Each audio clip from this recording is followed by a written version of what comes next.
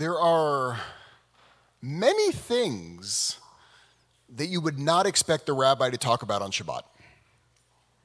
One of them would be program and administrative staffing at a synagogue. Honestly, you don't expect the rabbi to get up here and say, here's what we're doing internally with our staff to carry out our mission. It's not exactly an inspiring sermon for Shabbat.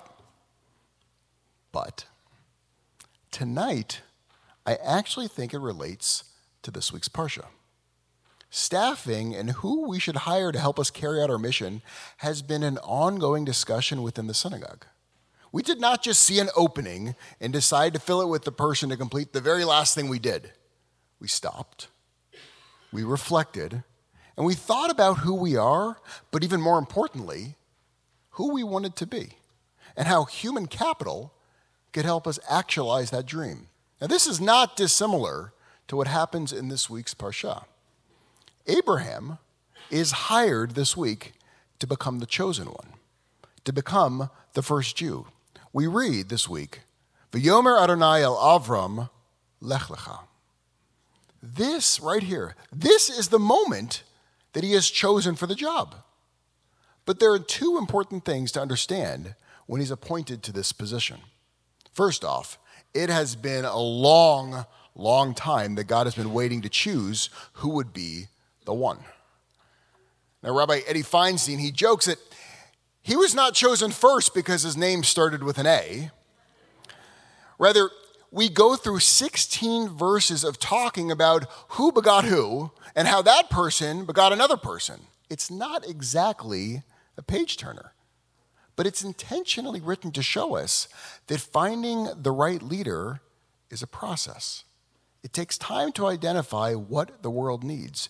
And when you finally have defined your core vision of what you need in a leader, and you stumble upon him or you stumble upon her, you pounce on it. And that is what God does.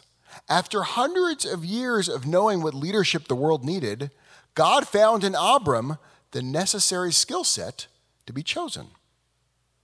But what does it take to be chosen? This right here, this is the question that the rabbis wrestled with when it came to Abram. What was it about him? Because Torah really, it doesn't say much at all. We have lots of texts about what he does after he's picked to lead, but the question that we should be asking is not what does he do after this Parsha, but what did Abram do that gets him the job in the first place? What sticks out about him that can succinctly teach us about what it means to be the chosen one? And when there's a gap in the text, the rabbis, they take the liberty in that gap with a story to explain the missing text, and they call that a midrash. We're told that Abraham is chosen, but we're not told in the Torah why. Essentially, we're asking, what is the prequel to the story? What became before this appointment? There are many different midrashot to explain this, but there's one which captures the essence of what it means to be a Jew in a single story. In Bereshit Rabbah 39a, we read that Abra was walking in the world, and he came upon a birah achat doleket. A birah is a palace or like a castle, and a doleket is like from earlier tonight when we said lahadlik ner shel Shabbat. Doleket means illuminated, or it could mean a blaze, something that's completely on fire. He sees a house that is illuminated or consumed in flames, depending on how you read the text. And when he sees this, he asks, does no one care about this house? Is there no one here to look after this? And at that moment, the owner of the building looks out and says, I'm the owner of the castle. And it is because Abraham says, is it possible that this castle has no guide, no one to look after it? And because he says this, God looks out and says to him, I am the master of the universe. And now you need to lech lecha because you've been chosen. So what's going on here? What about Abraham's actions in this midrash demonstrates that he's qualified to be the very first Jew and to lay the foundation for what it means to be a Jew? Now, the first way to read the text is that the house is illuminated.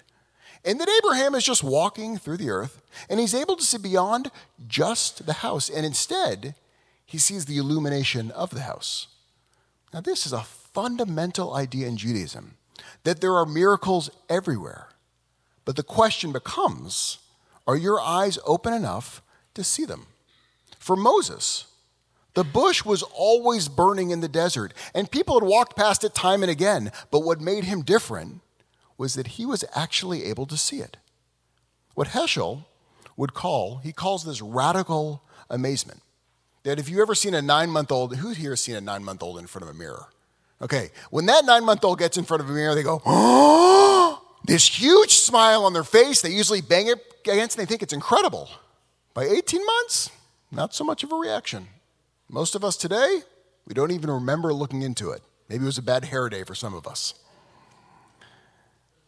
What quality that Abraham has is that he continued to live his life with his eyes open. Heschel argues that in Judaism, the goal is not to have belief in God, that's actually a silly and an unattainable goal. Since God is infinite and we're finite, nothing finite can suddenly claim they understand or believe in the infinite. But what we can do is open our eyes enough and to be in a constant state of radical amazement, like that little 9-month-old going, at everything. And when your eyes are open, you see things that others walk by and they just don't see. Now, many of us were horrified the very first time that we saw a tent on the sidewalk in San Francisco. But then over time, we grow used to it and it becomes normal. But if you open your eyes enough, you become shocked to see the tent, and every time you see it, it's like the very first time you see a tent in your city. And then, and only then, with those eyes wide open, can the divine pop its head out of the window of the palace. Now this is the first qualification, but it's not enough. Because we're not a people who walk around and are satisfied with just having a mindful experience in the world. Just noticing is not enough. That leads us to the second way that the text can be read. Now, since the word doleket can also be read as that the palace was engulfed in flames, Abraham's reaction is very different. He not only sees the house, but he feels a responsibility to yell and to call out that there's a fire and that the house must be cared for. Now, this can seem simple. When people walk by something so horrific, of course people are going to react. But that's actually counter to human nature. It's the bystander effect. Bibi Latane and John Darley popularized this concept when the presence of others discourages an individual from intervening in an emergency situation. And the most well-known bystander effect was seen in the infamous 1964 Kitty Genovese murder in New York City. Now, while some have countered the Genovese murder as more of a myth than a fact, we can still learn a lot from the story. As Genovese was stabbed to death outside of her apartment, neighbors failed to step in to assist or to call the police. Latani and Darley, they attributed the lack of others reaching out to the murder to the bystander effect, the perceived diffusion of responsibility when others are present. It's common to drive by an accident on the road and to assume that someone else is going to call. I mean, everyone has a cell phone. But what it means to be a Jew is that you assume that no one else on the entire planet has a cell phone and that it is your job to pick up the phone and call. No one else can see the burning palace except for you. And as a result, you have to be the one that yells, "The house is on fire, is no one here?" And because Abraham did this, he forced God out. He forced divinity back into the world by God revealing God's self, by poking God's head out of the window. This is the fundamental task of a Jew. And they assume that they are the only ones in the world that if they don't act, no one will act. That is what makes Abraham chosen. That is the lesson that we take from this week's Parsha. Chosenness, it was never that Abraham was better or smarter than anyone else. What separated him was that he had his eyes open. He spoke up when it was necessary. That is the measuring stick we must all hold ourselves to, because that is what the job description was. That's why it took so many generations for the right leader to finally appear. We are the descendants of this line of thinking. It's where the question, am I being a good Jew? It's where that comes from. Being a good Jew, it's not based on a belief system or a creed or a dogma. Being a good Jew, fulfilling one's responsibility, is understanding in the deepest sense is that we are here to see, we're here to call out, we are here to react. Now next week, we're going to see Abraham stand up to God and yell at God when God is being unjust, because that is the expectation among Rabbinic Judaism for thousands of years. That is the job every one of us is supposed to be in. Shabbat Lech Lecha is a time to reflect on our job performance.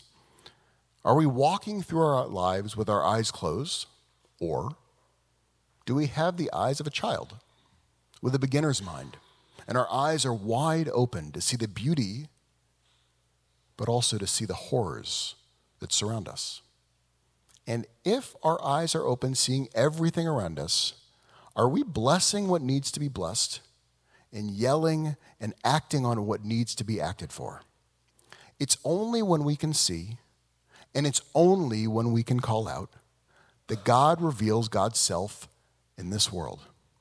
It was always there. We just had to be bold enough and open enough to see it. Shabbat Shalom.